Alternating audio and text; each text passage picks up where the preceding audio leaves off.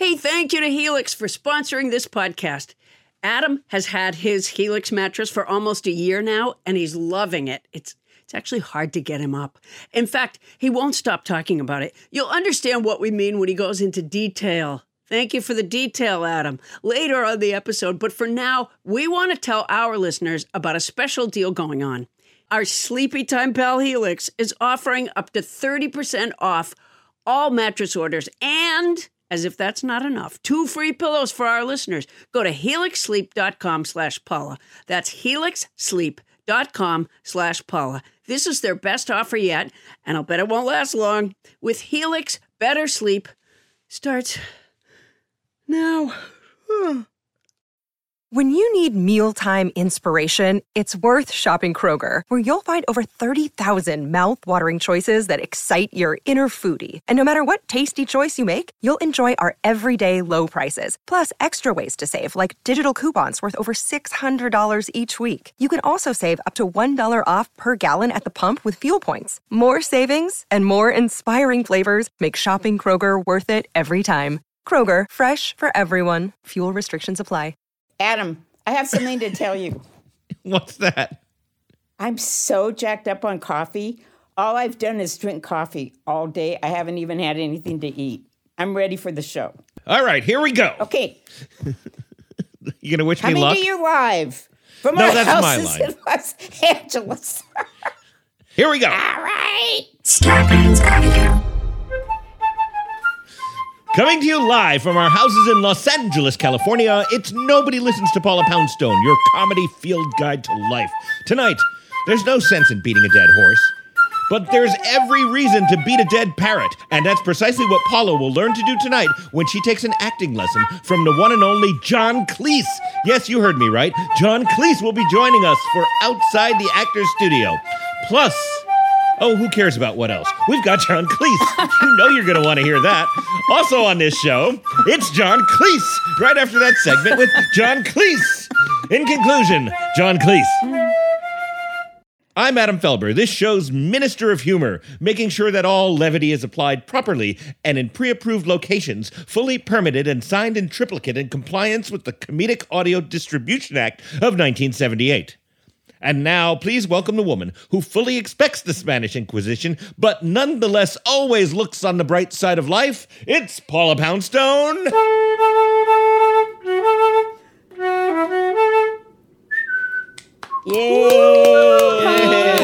guys.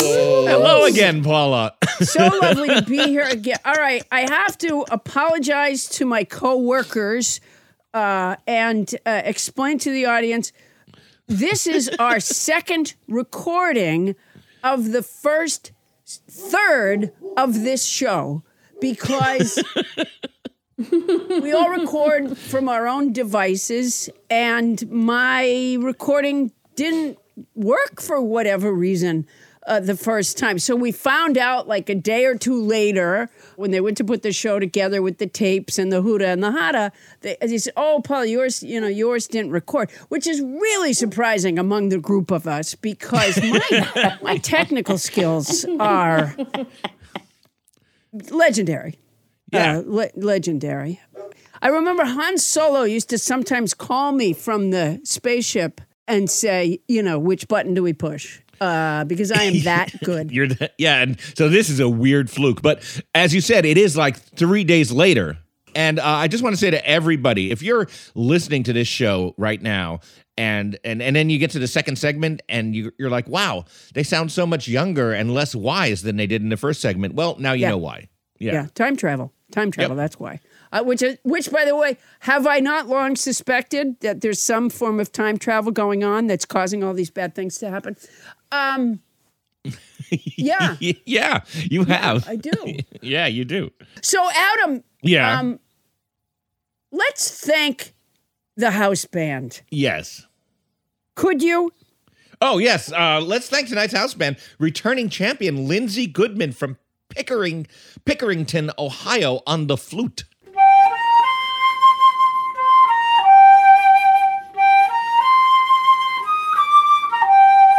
Welcome, Lindsay. We love you. Great to have you here. Yeah. All right. So I was, I work very hard, Adam.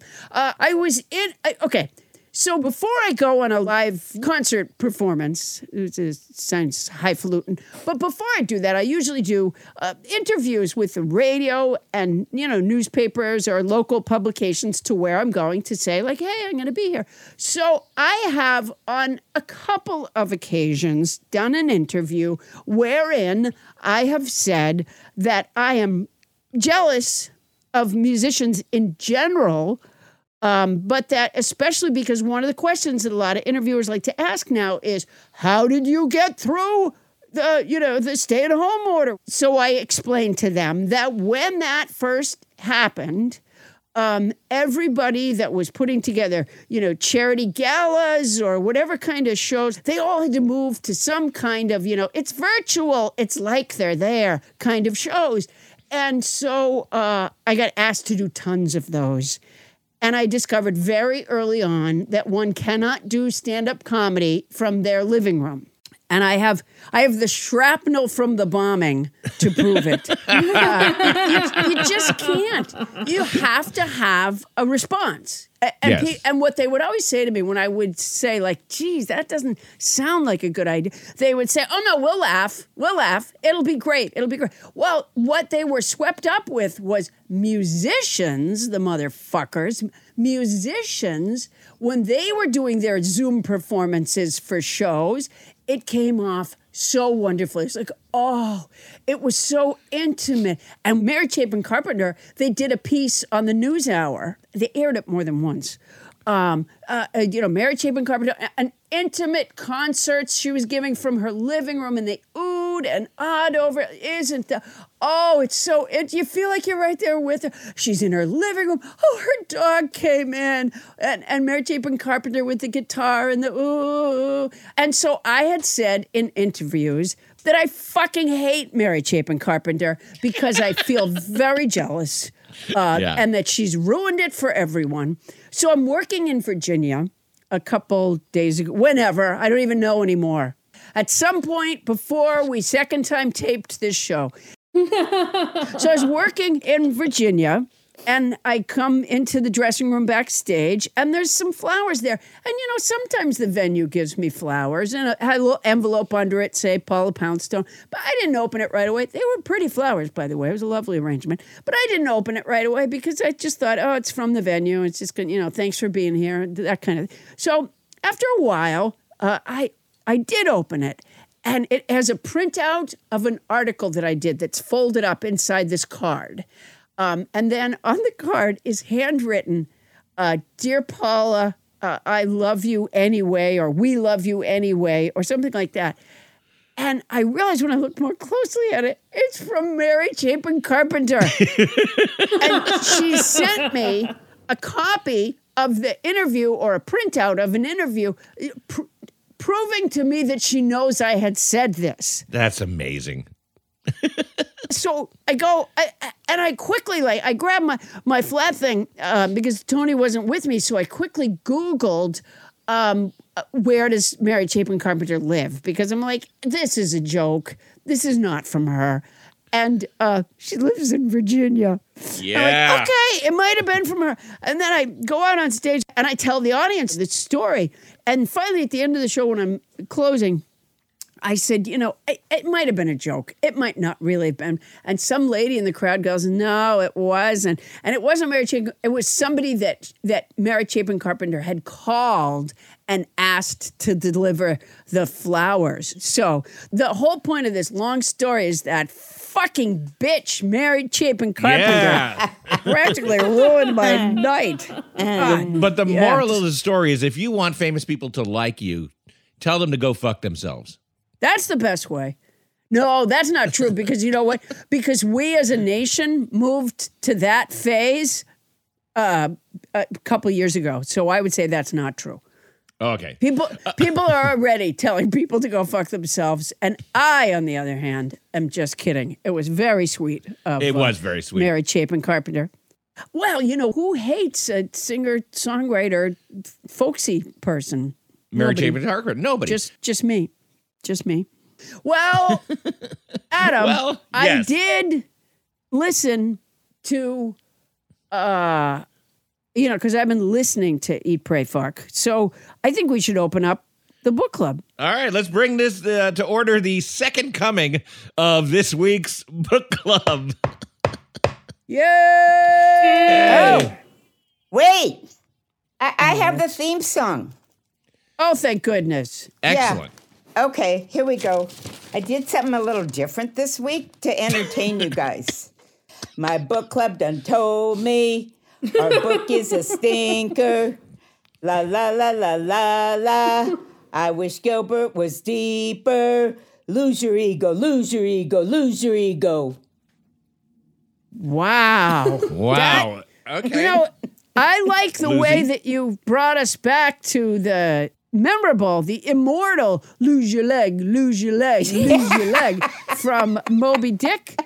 Yes, I agree. Although I would question one thing, Bonnie, which is it's a 4-line theme song that you wrote, and you kind of ran out of steam on that third line, it sounds like, and instead just sang la, la, la, la, la, la. Right, because I couldn't think of anything to say in there that worked. Do you guys have an idea? I think La La is time honored. What's the song that they go la la la la la la la la la la? Yeah, but that's intentional. It wasn't because they sing a song. The Muppets. This was totally intentional. She just said that it wasn't. It is. She doesn't. She doesn't know. She can't even hear the theme song when she sings it. She's not even sure what she's singing.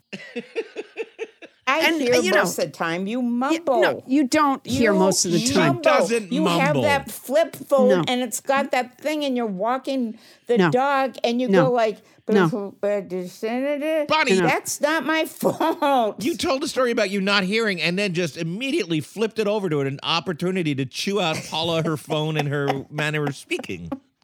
Yeah. She doesn't know that she did that because she didn't hear what she just said.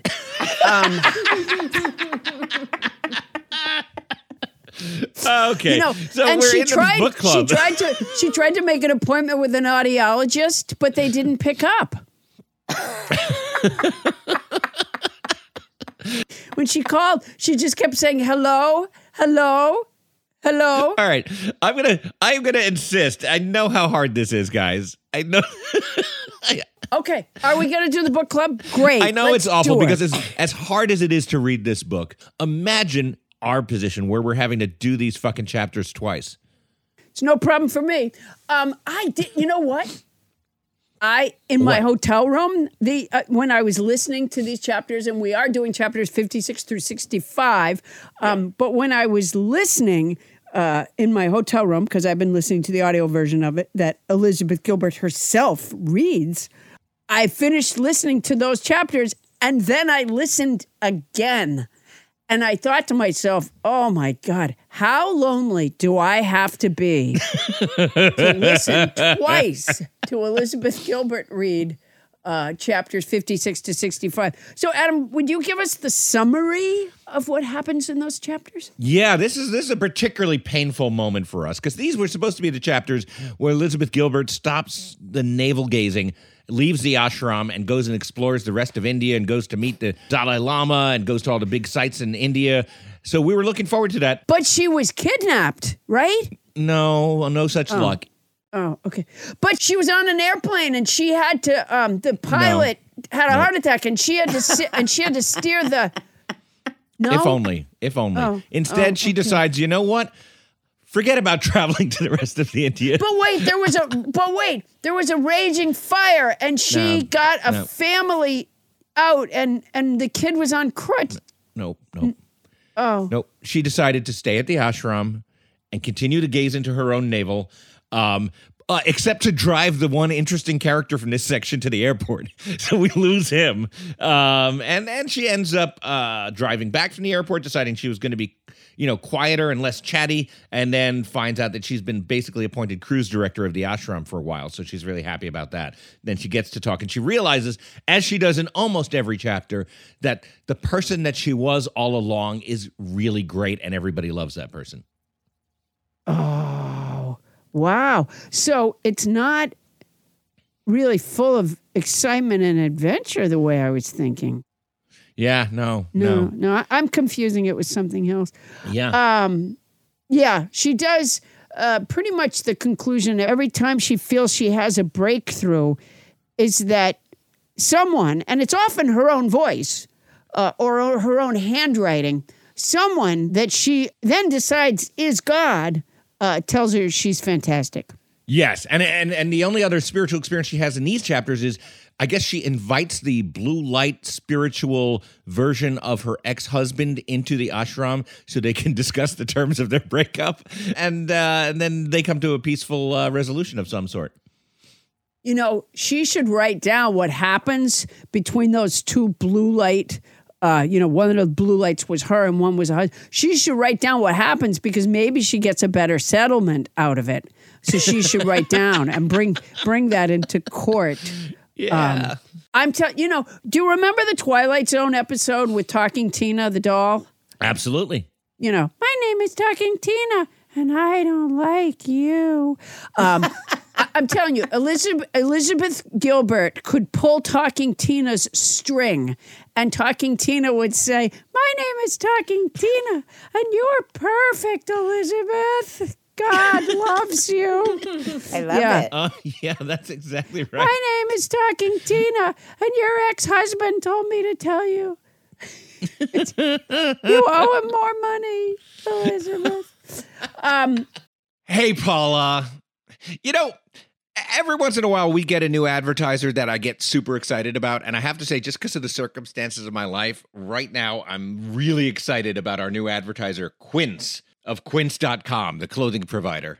Not to be mistaken for Quince from Midsummer Night's Dream. And let me just say this, and maybe it's not important to an advertisement, but when I was in the 4th grade, our class put on a production of A Midsummer Night's Dream. Okay. And I played Peter Quince. There's the connection. One of the mechanicals. That's a great connection. Also, yes, has nothing to do with this, which is that Quince is an online clothing store. And as you know, Paula, I've lost a little weight lately. Oh, right. 75 pounds, yeah. So I literally have no clothes that are in my size until I just ordered some stuff at Quince, and I figured, like, here's a chance for me to create a new look for myself. A whole new image. And how's it going? Not bad. I mean, the clothes are fantastic. I know that you ordered some too. What I got is the Comfort Stretch Traveler 5-pocket pants. And I got and I got the 100% European linen shirt, and it looks breezy and it fits beautifully. And these are like premium pieces of clothing that are selling for like, $30 a piece or starting at $30 at quince.com. It's awesome. I look good. I ordered the brushed lounge jogger. Ooh. And, I put them on when I came back from New York. I pulled them on, and I swear to you, okay, this is not scientific because I was tired already. Right. But they were so soft and so comfortable that honestly, like right as I got them up to my waist, I think my eyes closed. They're it's a softness. It's a kind of softness that I don't think I've ever experienced in a garment, honestly. My drawstring European linen trousers are a little bit like that, too. Like, so comfortable that I just want to hang out with myself. Sure. Yeah. Yeah. And they're European. Keep that in mind. European. They are so European. And you can get those kinds. You can get washable silk tops. You can get 14-karat gold jewelry and like all these accessories. Quince sells a lineup of timeless pieces that keep their customers looking effortlessly chic year after year. I'm not certain that I look chic, but certainly if I did, it's not going to take a lot of effort. I now look chic and I feel pretty great. And Quince only works with factories that use safe, ethical, and responsible manufacturing practices and premium fabric. It's all good as far as I can see. Is it my imagination or did they cut out the middleman? They cut out the middleman, Paula Poundstone. I love it when they cut out the middleman. That's the thing. They cut out the middleman. That's fantastic. So be like me and Paula. Get warm weather ready with Quince. Go to quince.com/nobody for free shipping on your order and a 365-day returns. That's QUINCE.com/nobody to get free shipping and 365-day returns. Quince.com/nobody. And honestly, I look fantastic. Paula, you won't be able to keep your hands off me. Oh, I can't wait. And don't think that if you had to return something, don't think you're sending it to a middleman because they cut out the middleman. They cut out the middleman. That's quince.com/nobody. And if you're going to do it anyway, use our code. Hey, Paula, it's been almost a year now since I got my Helix mattress. And as you remember, there was some drama surrounding Helix mattresses. Because when Helix first sponsored us, Bonnie took the mattress. And she's been loving it. But finally, I got my chance to get a Helix mattress. And I sleep so well. I mean, the family bed is where we all gather. We watch movies in our room occasionally. And everybody just piles on it. And it's comfy. And yet, when one person hops on, the other half of the mattress doesn't fly up. I'm a fan. Well, you know, Adam, everybody is unique and everyone sleeps differently. That's why Helix has several different mattress models to choose from, each designed for specific sleep positions and feel preferences. Models with memory foam layers to provide optimal pressure relief if you sleep on your side. Models with a more responsive foam to cradle your body for essential support in stomach and back sleeping positions. Plus, enhanced cooling features to keep you from overheating at night. And if your spine needs some extra TLC, they got you. Every Helix mattress has a hybrid design combining individually wrapped steel coils in the base with premium foam layers on top. It is the perfect combination of comfort and support. I agree with that last bit. I don't get all the technical stuff about the mattress, but it is soft and supportive. Helix offers 20 unique mattresses, the award-winning Luxe, which I got, and ultra-premium Elite collections, the Helix Plus, a mattress designed for big and tall sleepers, and the Helix Kids mattress, designed for growing bodies and endorsed by child sleep experts, and my daughter now wants one. So, how will you know which Helix mattress works best for you and your body? You go to their website, take the Helix sleep quiz, and you find your perfect mattress match in under 2 minutes. You know, when you said you can't follow all the technical stuff, it's really not that technical. You know, no matter what way you sleep, they have a mattress that will support and comfort you. How hard is that? You know, when you say it that way, it seems a lot simpler. I take it back. That's my boner. And your personalized mattress is shipped straight to your door, free of charge. And Helix knows there's no better way to test out a new mattress than by sleeping on it in your own home. That's why they offer a 100-night trial and a 10 to 15-year warranty to try out your new Helix mattress. Well, I like that there's a warranty, but they can pry that mattress with my cold, dead hands. I took the sleep quiz. I was matched with the Helix Midnight Luxe. I got the Luxe, and I love it. It is such an upgrade from my old mattress. You know, I think Bonnie got the Midnight Luxe. She did. Too. Yeah. You're not here. Don't want to take Adam's word for it? Well, you got Bonnie's word. Helix has been awarded the #1 mattress picked by GQ and Wired magazine. It's even recommended by multiple leading chiropractors and doctors of sleep medicine as a go-to solution for improving your sleep. Your sleepy time pal Helix is offering up to 30% off all mattress orders and 2 free pillows for our listeners. That's a lot, and it's already not that expensive a mattress. Go to helixsleep.com/Paula. That's helixsleep.com/Paula. This is their best offer yet. It's fantastic. It won't last long. With Helix, better sleep starts now. Well, not right now. And if you're going to get it anyway, use our code. All right, let's open up this discussion. Second time around. From the Simi Valley, from way downtown, it's Bonnie Burns. Captain Crinkle, what do you got? Well, actually, I don't think Simi Valley has a downtown. No, it's a basketball expression, like you're taking a shot from far away. Oh, thanks for telling me. Sure. I appreciate learning new things, of which I haven't learned really anything new in this book. You know, I think my biggest problem with it is I find her self-discovery not interesting, and that she thinks it's an accomplishment, for example, that I guess she was supposed to sit still and quiet for 2 hours, and that she managed to get through that without slapping the mosquitoes on her body was a real accomplishment. Yeah. That's just so, it's like, I feel like every chapter I read, I'm just about to get to the finish line. And then it's like, oh, this is it. It's so nothing. And then this guy, Richard, she has such a hard time wrapping her mind around when he says, like, okay, she's a control freak. And he says to her, if you want to control things, you have to control the thoughts in your mind. She has a hard time understanding that concept. So I just am so interested in finding out about her journey. That's my problem. You know, I'm surprised because I've known Bonnie for a long, long time, and she tends to like the idea of self-discovery. Right, but this isn't self-discovery by anybody. What she's finding out, her accomplishments are like, I took the garbage out. I'm so great. I didn't have to do that before. Look at me. I scrubbed the floor. Wow. Her interpretations are boring. I'm really surprised that you're not getting a lot out of this book.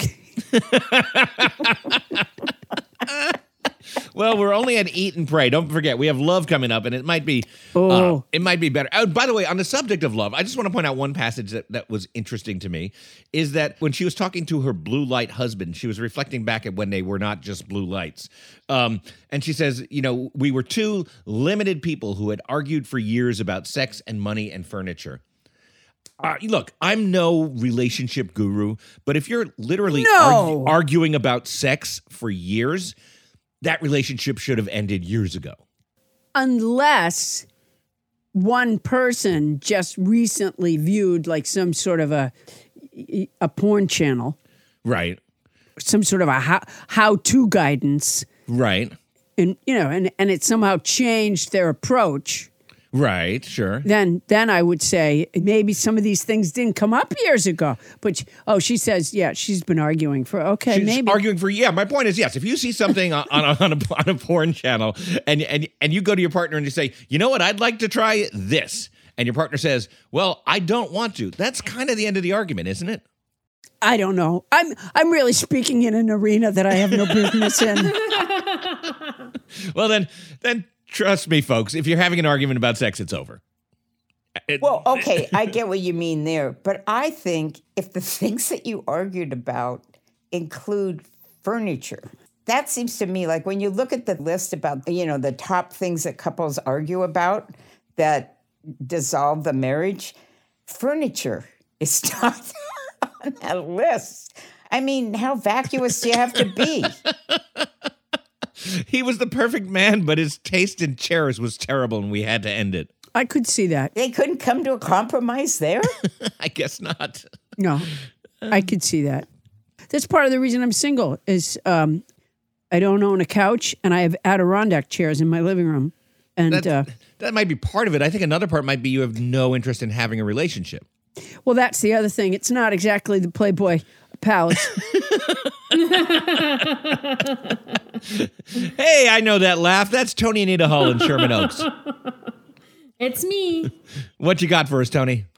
So I actually got a little weepy during these chapters, and I don't know if it's because I was just tired or I was reading it while I was watching the Tony Awards, but I just found myself... Wait a minute. You couldn't watch the Tony Awards and read at the same time. Yes, you can. No, you can't. I used to do my homework in front of the TV.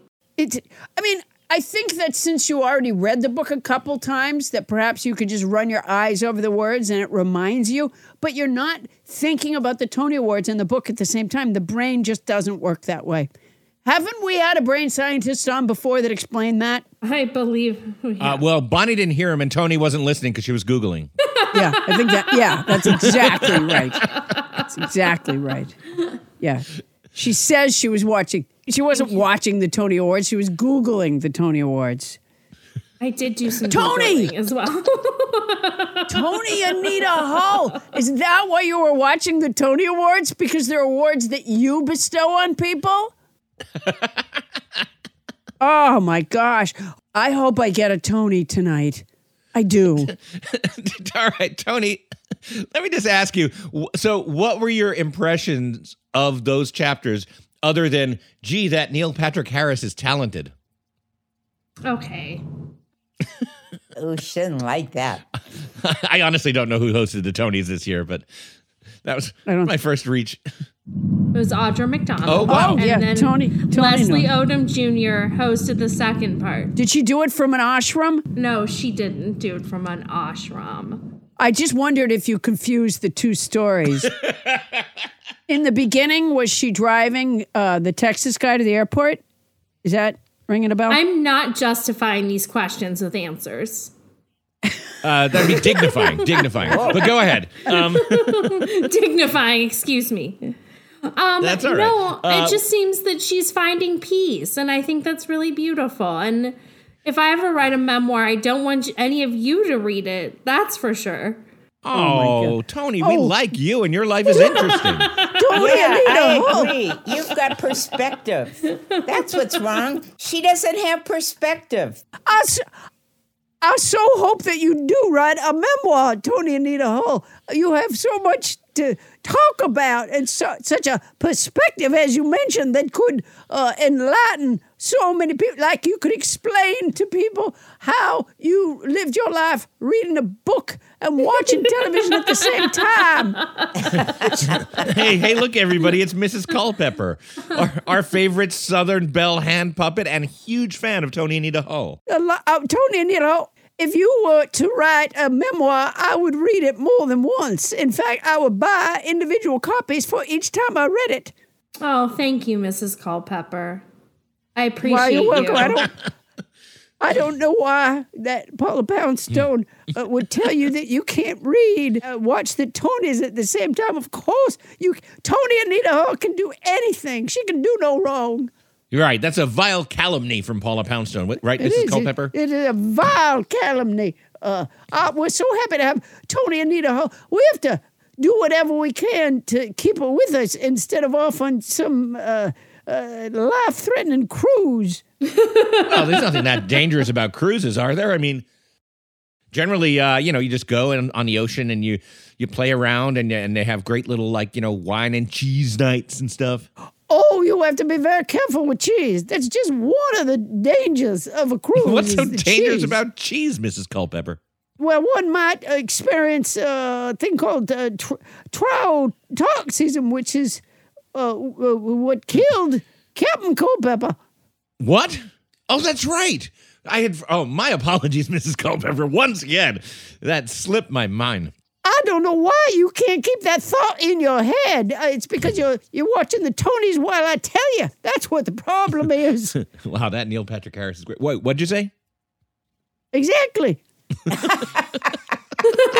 Well, I am sorry about your husband, your late husband, and his run-in with triotoxism and the bad sour cream that he ate. It was not a sour cream. It's a poisoning from a cheese or dairy product, but it was not sour cream. It was a cheese. He was eating a cheese, and that was his last act.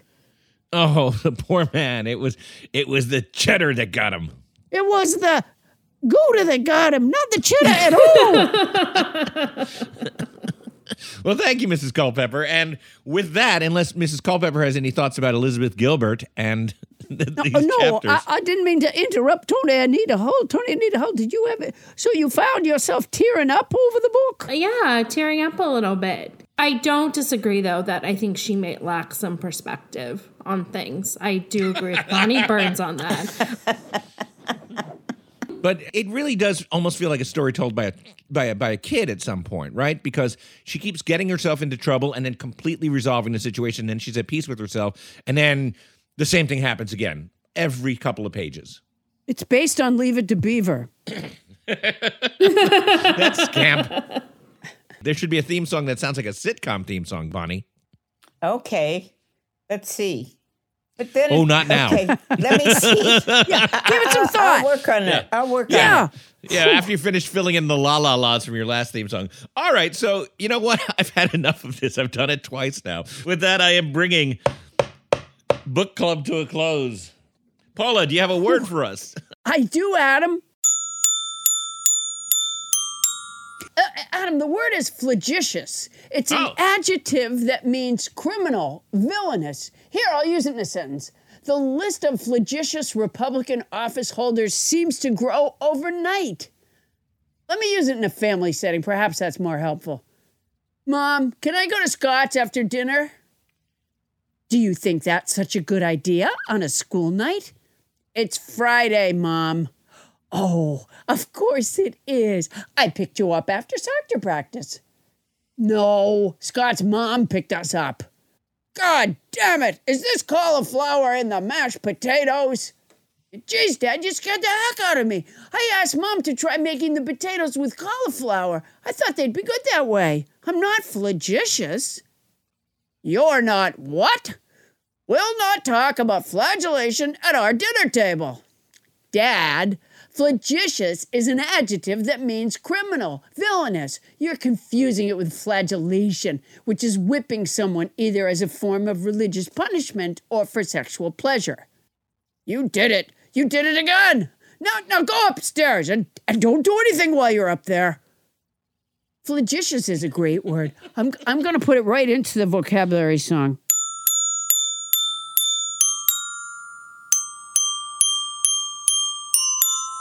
Boy, in the first taping, I could not get that song right. This week's word is flagitious. It's an adjective that means criminal, villainous. That man licked all the candy. Fuck me. This week's word is flagitious. It's an adjective that means criminal, villainous. That man licked all the candy that was given us. Last week's word was ninny hammer. It's a noun that means a fool or simpleton. It was my idea to use squeaky balls. Oh, fuck. It was my idea to use squeaky tennis balls at Wimbledon. Uh-oh. Son of a bitch. I don't have the other page.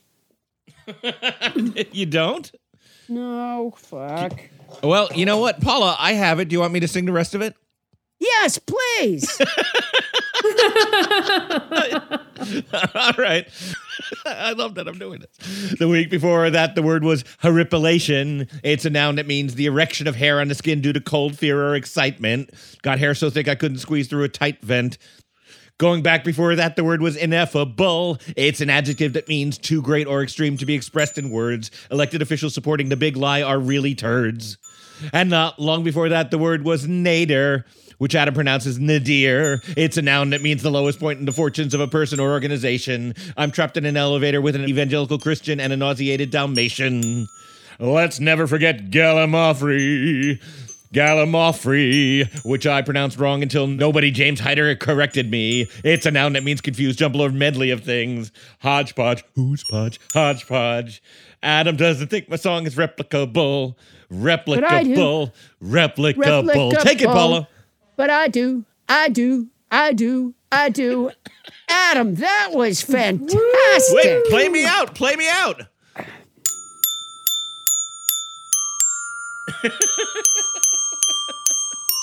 Yay. Wow. That was extraordinary. Was it? Oh, it was. I'm sure there's a vocabulary word that could better describe it, but I can't remember. Well, it was an honor to sing a song which, if I was able to sing it, I have been proven completely wrong because it was replicable. Replicable. All right. Coming up, I quote, acting is an expression of a neurotic impulse. It's a bum's life. Quitting acting, that's the sign of maturity. That was Marlon Brando, who died while working on a new film at the age of 80. We'll explore our immaturity with John Cleese next on Nobody Listens to Paula Poundstone.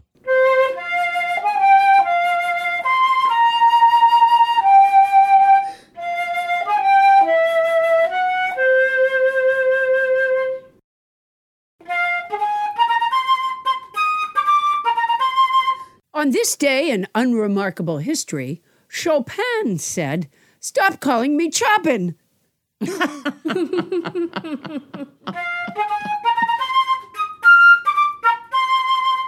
And we're back. Thank you, house band Lindsey Goodman. So, Paula Poundstone, here in Hollywood, the gears of show business are grinding back to life, which means you're back to auditioning again, right? Yeah, oh yeah. I have a question for you. How are those acting chops? To be totally honest, just as bad as they always were. Really? Because we've had some really, really distinguished actors here on the show for Outside the Actors Studio. coach you on your acting methods. Well, okay, you know what? I take that back. I haven't had that kind of audition yet.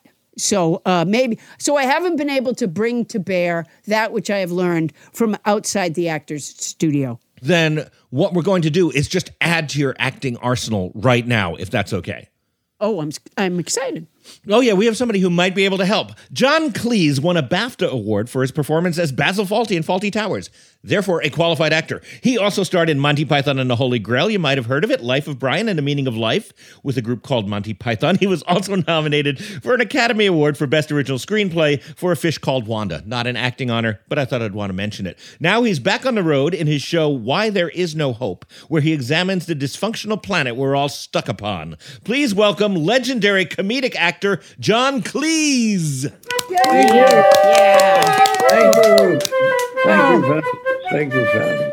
We are so excited to have you. You know what? Yes. When Adam said Monty Python and the Holy Grail and Life of Brian and the Meaning of Life, I spontaneously smiled. And we're not even using the video part of Zoom. It makes me smile just to hear the titles.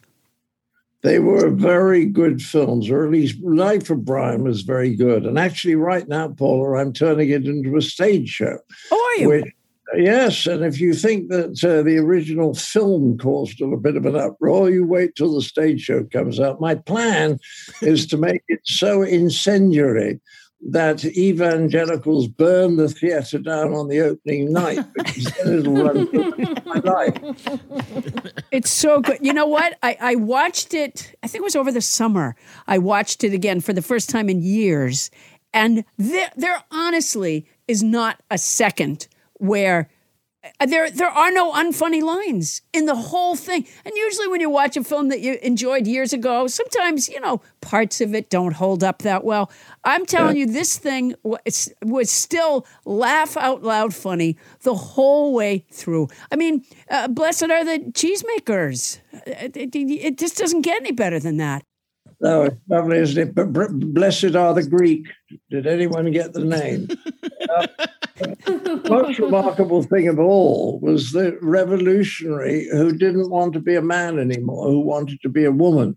And yes. He wanted to have the right to have babies, although he couldn't actually have babies, of course. That was written in 1978, and people are arguing about it now. And where was the fetus going to gestate? In a fucking shoebox? Right. Let me just say on that subject, just the universal appeal of that movie. My son last week auditioned for a show. He's a 13-year-old, and his audition song was "Always Look on the Bright Side of Life." It's a very good song, isn't it? It is. It's a beautiful song. Well, the funny thing is, I tend to be known by younger people now either as Nearly Headless Nick. Oh, right. Or in the Bond films, but in both of which I appeared, if you blinked, you'd have missed me. But the kids now don't know the earlier Python stuff. But I'm very famous as Nearly Headless Nick. I was in 2 movies, and altogether my screen time was 36 seconds. You made it memorable. Yeah, that's right. All right. I hate to ask you such a pedestrian question, but I don't know the answer, which is, how did you get started? Oh, I was at Cambridge, and there was a nice group of people there who used to have a little club room, and they used to do little shows once a month, and it was all very amateurish, and we were all going to become doctors and that sort of thing. And then in the last year, we put a show on at the local professional theatre. And for some extraordinary reason, it happened to be very good. There were 3 or 4 good people in it, and we got moved to the West End. Wow. And I just got a law degree, and thank God I escaped from the legal profession and worked at the BBC as a producer-writer, because I had no pretension to be a performer at all. And then the review was revivified. And we went around New Zealand, and then we went to Broadway and lasted 3 weeks. And I wondered what to do. And David Frost, the famous David Frost, rang me up and said, "Would you like to be in a TV show?" And the next thing, I was in a peak hour program in 1966, and that started me off. And I've been trying to escape and do something more worthwhile and sensible, but I always get hauled back. And I must say, I quite enjoy it because, as you know, Paula, when you make people laugh, everybody feels good. It is. Well, yes. And when I watched Life of Brian, and I also watched Meaning of Life on the same day, it was in the midst of the stay-at-home order. Yeah. Out of work, right? Just depressed as all get out. And I sat down, and I am not a person to sit in a chair and do nothing very much. I very rarely sit down and watch a movie, but I just gave myself that day. And I tell you, it was one of the most memorable days of the stay-at-home order for me, and it was the perfect medicine. Isn't that lovely? Because the odd thing about comedy, I always used to think that comedians like us were kind of a luxury. And I've come to the conclusion we're more important than that now. If I meet people after the show, the stage show that I do, that I'm doing in California, a couple of upcoming, which Adam mentioned, if I do that and meet people afterwards, there are 70-year-old men who shake me by the hand and they say, thank you for making me laugh for 40 years. And there's a tear in their eye. It is a nice thing. The women say something different, which is funny. They say, thank you for helping me to form my sense of humor, which is a huge compliment. You see what I mean? Because it's much more than just making people laugh. And it's taken me I'm just about to turn 82. It's taken me about 72 years to realize that comedy is more important than I thought. Oh, it is very important. All right, I have something terrible to confess. I never saw the television show Monty Python Flying Circus. Because it only ever went out on PBS. It was much too risky to go out anywhere else. Well, here's how I knew about it. It was on the educational channel, and frankly, I've always been kind of a moron, and I was a little put off by the educational channel. But in high school, Neil Maurer, who was just a guy in my high school, a lovely guy, but he would come to school, I guess the day after the show, would air, and he would do impressions of it. And so I knew of you guys only through the interpretation of Neil Maurer for like a couple of years until the movies came out. Whatever happened to Neil? He now lives in Burlington, Vermont, and he directs musical theater stuff for the public schools there. And John, he's very grateful for making him laugh for these last 50 years, but still too proud to admit that you helped form his sense of humor. Yeah. But, I talked to people from the Midwest and, there wasn't anything like Monty Python around. And some of them had just sort of lit something deep inside their soul that they didn't know they had until Monty Python lit it. And that's lovely. I often refer to the part of Life of Brian where Brian's running away from the Roman soldiers and he gets into the spaceship that just appears from out of nowhere, and it takes him around the whole earth and then lands him right back where he was before, and he's still being pursued by the Roman soldiers. That metaphor is so appropriate for so many things that occur in life. So you guys were not only funny, you were deep, very deep.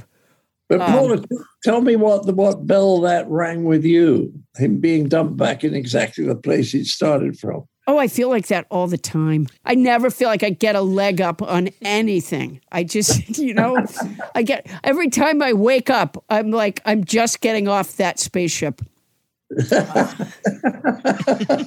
Now, and again, forgive the pedestrian nature of the question, but how did you guys work? These scenes in these movies, were they all written down? Did you improvise at all? Did you improvise during the making of the screenplay? No, we were all, if you want to understand us, and people find this odd, but I promise you it's true, we were 6 writers. Well, 5 writers and an animator. And what we did was we just went off. I went off with Graham Chapman, and Michael and Terry usually worked together, Eric on his own, and we just wrote. And when we first went into the BBC and they said, we understand you guys want to do a television series, a comedy series. And we said, well, we'd love to. And the guy said to us, so what do you propose doing? And we couldn't tell him because we hadn't discussed it. That is absolutely amazing. And he asked us a few questions which we were unable to answer because we hadn't discussed them. And then he looked at us and shrugged and said, go away and make 13 programs. But wow. I know. It's never happened before. It'll never happen again. No, it won't.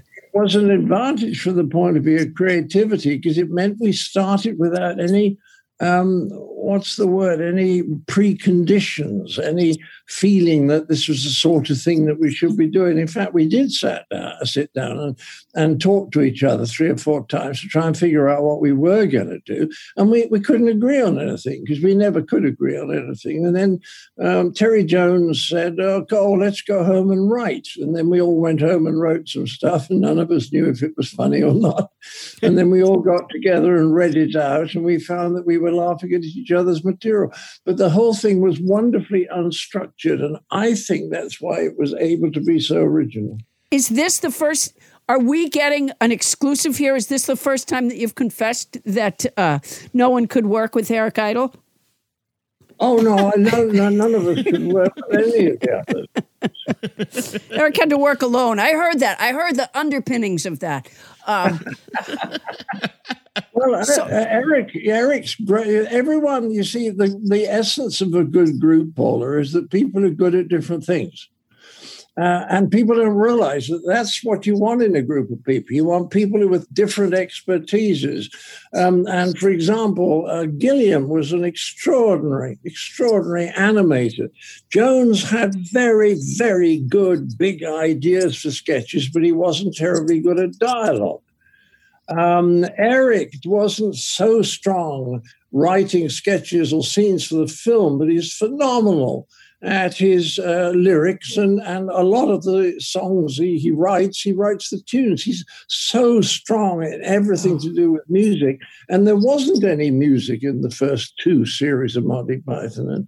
And Michael Palin, well, he just isn't terribly good. He would stay in the group because he was jolly nice and he would make us coffee and all that kind of thing. So he was allowed to stay. And then Terry Jones was Welsh and megalomaniac and wanted to be in charge of everything and tell everyone else exactly what to do. So he and I did a lot of non-physical fighting, but it added a little spice to the meetings. That's wonderful. All right, so tell me about, say, In the Meaning of Life, for example, which was a series of sketches. It wasn't just one overarching story.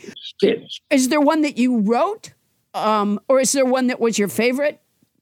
The sex lecture Graham Chapman and I wrote. Oh, my gosh. I love that. I learned so much from it.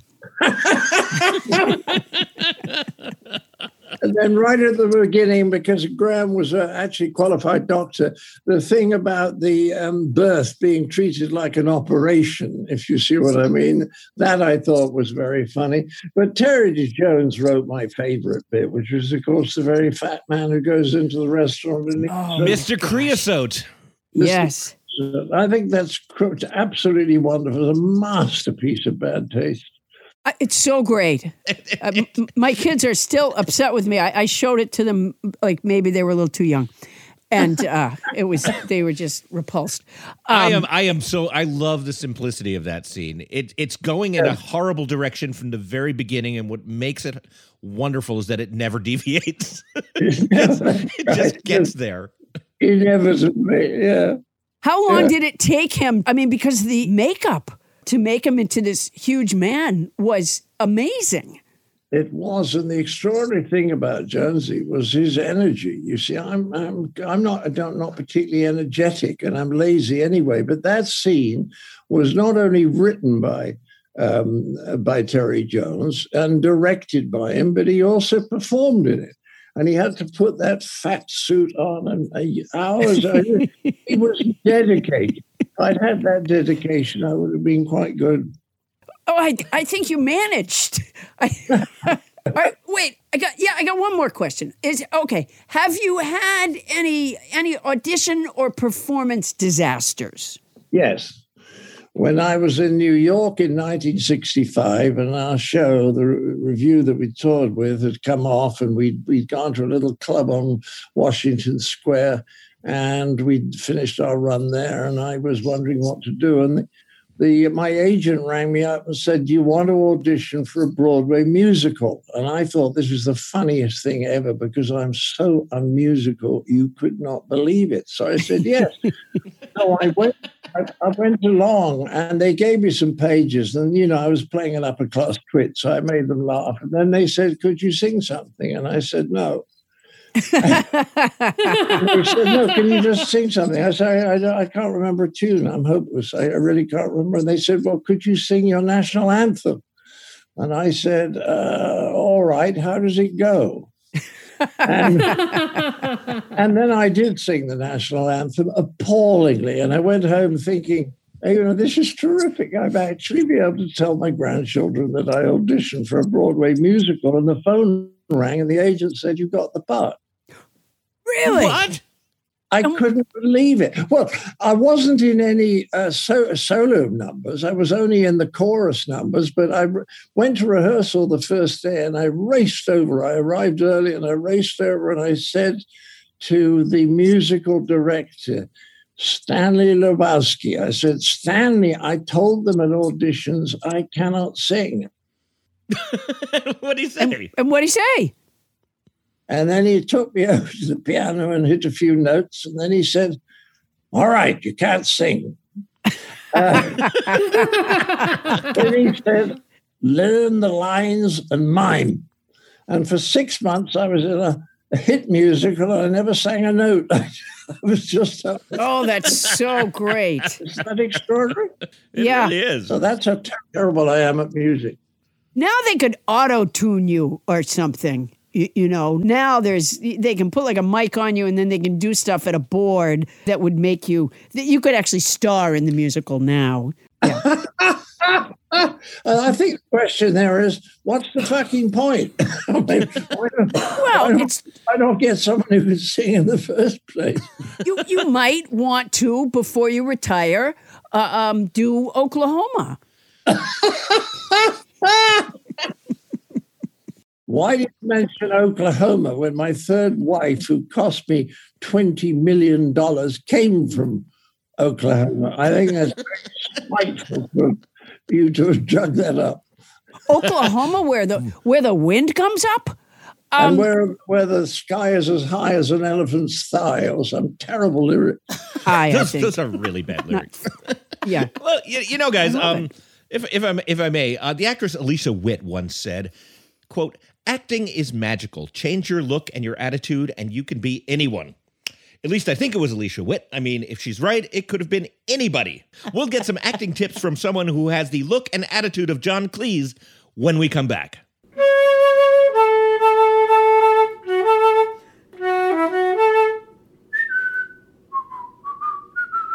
The cat of the week is El Gato Negro del Diablo from Groveland, New York. Oh, you can't tell me anything about cats. My wife and I have 4 cats. 3 of them are American, Maine Coons. And Ooh. They are the biggest fucking cats you've ever seen. One of them weighs 31 pounds. Oh, my God. Wow. That's a lot of cat. Wow. I almost got a Maine Coon, and then I lost my job, and I thought I wouldn't be. I thought it doesn't make sense to bring another cat into the house, and so I didn't. Another cat into the world. Yeah, I have 10 cats. Come on! Have you really? Yeah, I used to have 16. When I had a ranch, Paula Poundstone, I once had 23. Oh, before my divorce. Wow. Was that the Oklahoma woman? Yes, the Oklahoma woman. That's right. And does that 23 count her? No. We gave them to all of our friends, I see. But the ones that we have in London are huge. And one of them, called Felix, is so huge that we've had a small saddle made for him so that my wife can ride him around the apartment. That's nice. That's nice. That's good. It is nice. Now, as far as I'm concerned, animals are the main purpose to be alive. I think they give us absolute insane amounts of pleasure. And I just think we should give them votes.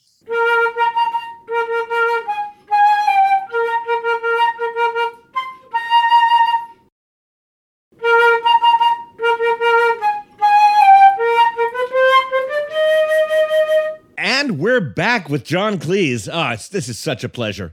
But, John, we didn't bring you here just to chat. As I think we mentioned, Paula needs yet another masterclass in acting, and you're here to do just that if you are willing. Oh, yes, I'm willing. I'm willing. All right. Well, we're extremely lucky to have you then. And let's now go outside the actor's studio.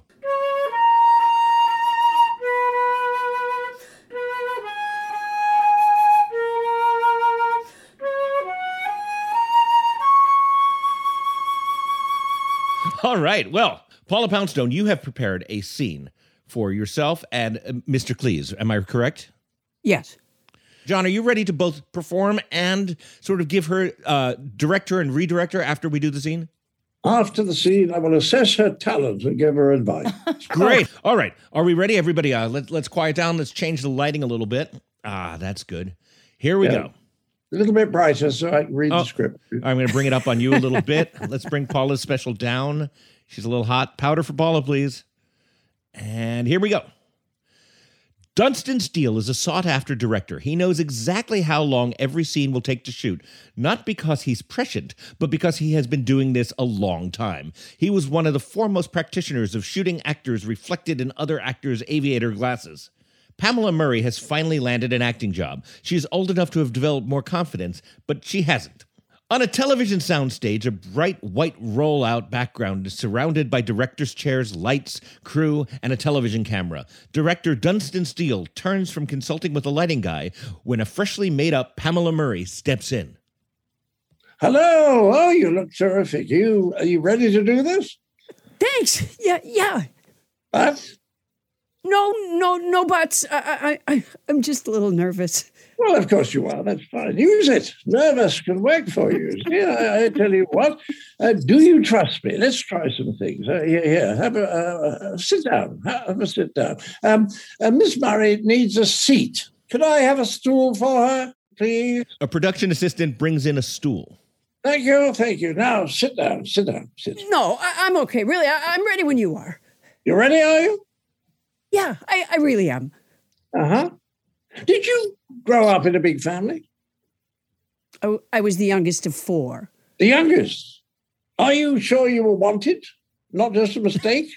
I mean, maybe Daddy was supposed to pull out and he didn't? Maybe. I never really thought about it. Oh, come on. You thought about it. You weren't wanted.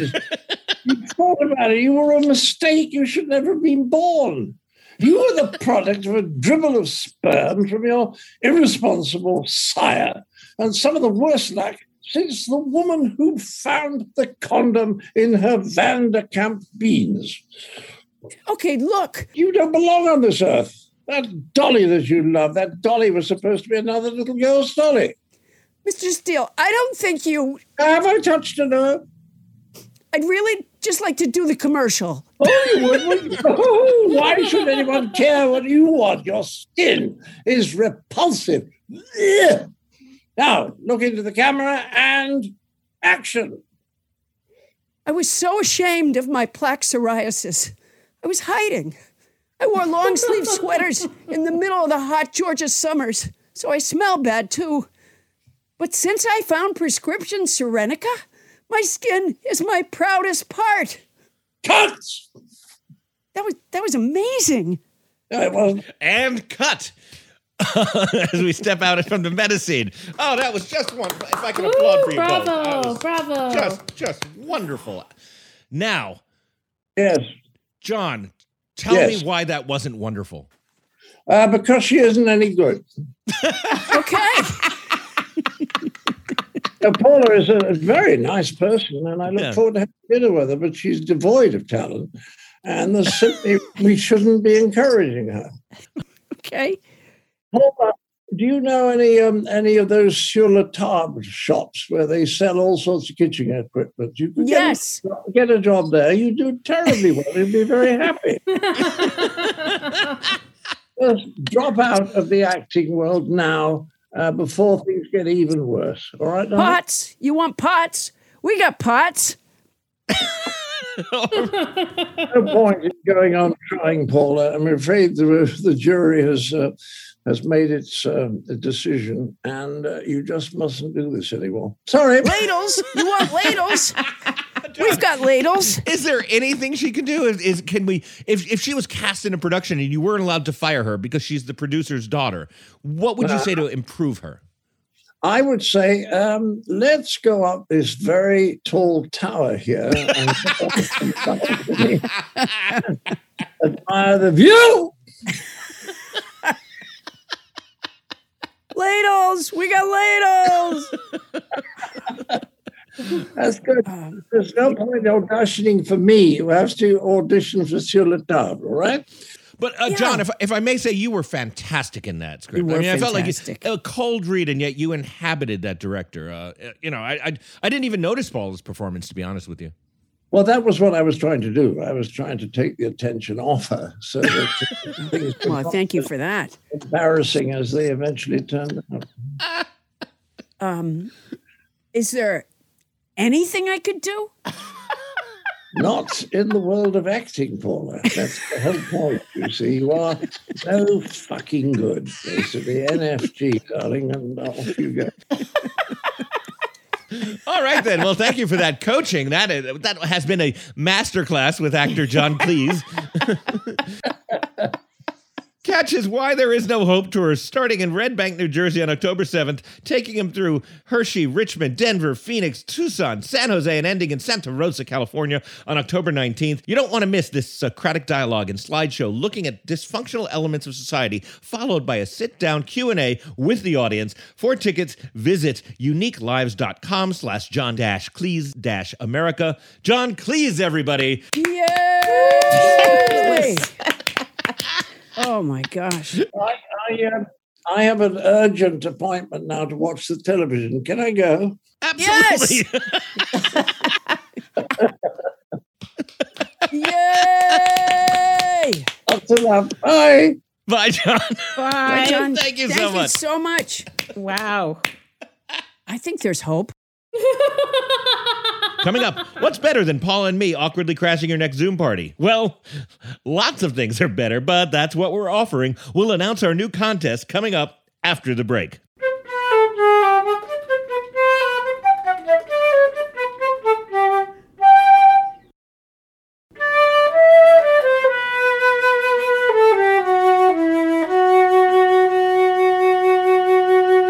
Fun fact, since 1955, Mount Everest has grown 2.5 feet taller. Great, so now there's probably no way I can climb it.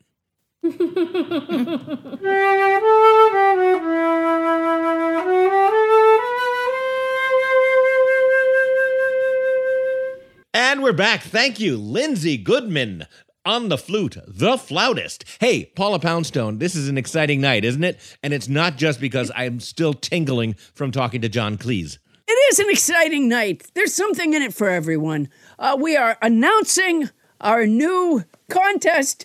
You can win a Zoom party with Paula Poundstone, that'll be me, and Adam Felber from Nobody Listens to Paula Poundstone, the comedy podcast, the one you're listening to. We're having a contest because when we just picked random listeners and offered them a Zoom party on a mutually agreed upon night, they said stuff like, why would I want that? I don't listen all that often, and I'm busy that night. So take a guess which one of my 10 cats stands on the refrigerator and cries at me every evening starting at 6 o'clock. Fill out the contest form with your guess at bit.ly/NLTPP-Zoom3. So it's bit.ly, bit.ly/Nobody Listens to Paula Poundstone initials, NLTPP-Zoom3. Or that bit.ly link will be on our Facebook page. You can click on it and it'll take you to the form. You fill out the form with your guess of which cat stands on my refrigerator and yowls at me at 6 p.m. every night. The names of the people with the correct guess will be put in a drawing to win a Zoom party with me and Adam and up to 50 of your friends. By the way, nobody has 50 friends, so no one is judging.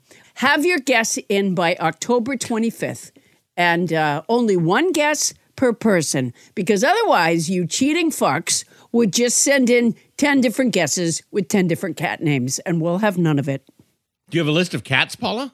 Oh, I forgot the list of cat. Oh, okay. And then the other thing is you have to guess what the names of all 10 cats are. No. No, I'm kidding. All right. Here's the list of cats.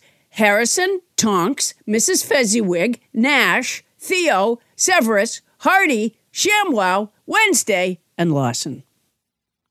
Wow. So, Paula, if I can recapture this or recapitulate it or just restate it, you're saying that if our fans want to enter this contest, they can do so on our Facebook page. But if they want to make it a lot less complicated, they simply have to type in bit.ly/NLTPPZOOM3, and then they can go get to the form there. Is that less complicated? The one that's No, it's way more complicated. .ly/NLTPPZoom3. What if, no, it's not complicated at all. Adam. Yes. Adam. Yeah. What if John Cleese, because he's kind of into cats, what if he guesses? And then we do a Zoom party with John Cleese and 50 of his friends, because I'll bet he does. And I bet have his 50 friends are also some of the other pythons. It would be like the greatest thing that ever happened. Oh, my God. John, if you're listening, please tell John the answer. Yeah. John, it's Fluffy. It's, John, type in Fluffy at bit.ly/NLTPPZoom3. But John, if that's too easy for you, if that's too easy for you, John, we know, and you want to make it challenging, that you could also just go to our Facebook page. My concern about going to the Facebook page is that maybe Putin will enter the contest. And you know what? Right. I Reasonable. am not fucking doing it with Putin. I'm not. And 50 of his oligarchs. I'm not going to do it. Putin, it's Fluffy.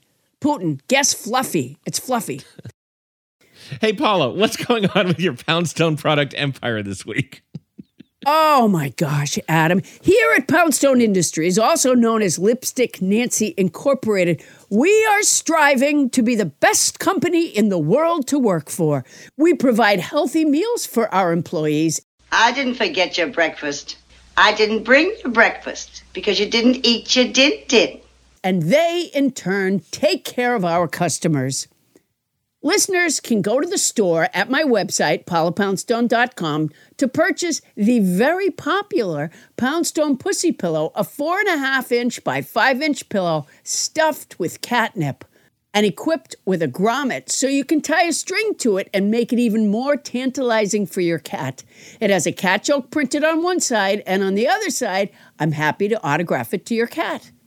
And you can always find my remarkably soft tri-poly blend t-shirt with my self-portrait on the left breast and a memorable quote on the back in both standard and baseball styles. If you click on the tour page at paulapoundstone.com, you can buy tickets to come see me in Raleigh, North Carolina, at the A.J. Fletcher Opera Theater on Thursday, October 21st, which is named after the character from Murder, She Wrote, or in Alexandria, Virginia, at the Birchmere, November 19th, 20th, and 21st, and in Tucson, Arizona, at the Fox Tucson Theater on Thursday, October 28th. There's so much more I could tell you, but Heidi.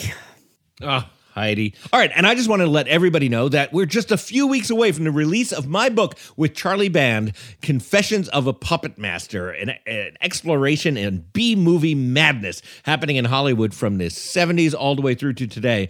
By the way, we have a new blurb in, Paula. I'm pretty excited about this. Peter Sagal says... It's a blurb. Peter Sagal says, "This book is a blast. It made me want to stay up all night and watch terrible movies." That's a great blurb. Yeah, sure is. Thanks, Peter. Anyway, subscribe to this podcast. It's free. You'll get it every week at no charge. If there's a subject or topic you'd like to know about, tell us at that address, nobodylistens-to-paulapoundstone@gmail.com. Or you could go to a really complicated web address that Tony and Anita Hull set up. Anyway, that's our show. Nobody Listens to Paula Poundstone is hosted by Paula Poundstone and yours truly, Adam the Felber. Special thanks to our guest, John Cleese. Ooh. Oh. Yay! Yeah. And to our house band, Lindsay Goodman. You can find her at www.lindsaygoodman.com. Our show is produced by Paula Poundstone, Adam Felber, Bonnie Burns, Ken Lezebnik, and Tony Anita Ho. Starburns production by Land Romo. Poundstone Industries production by Vic Lowry. Transcription services for the show provided by Transcribe Me, a premier internationally used transcription service. Use code Paula Poundstone when placing your order at transcribeme.com to receive an expedited service. That's our show for tonight. Won't somebody please listen to me?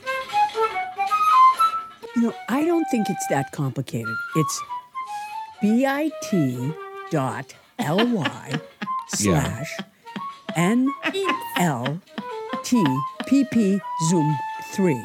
So each thing has a meaning. I don't know what the first part means, but it's bit.ly. But NLTPP. Well, Bitly is an address shortening system, so that makes it can make your addresses easier. You bitched about the last one, Adam. It would have been longer? Yeah, it would have been longer.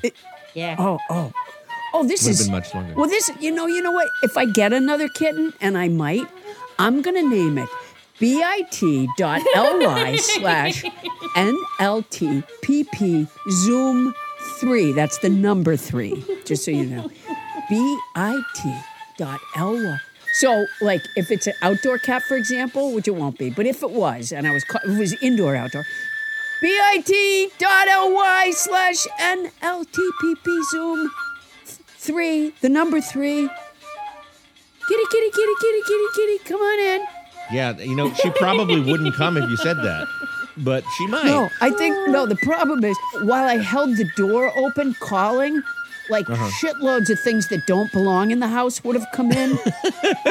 Like axe murderers and possums and stuff.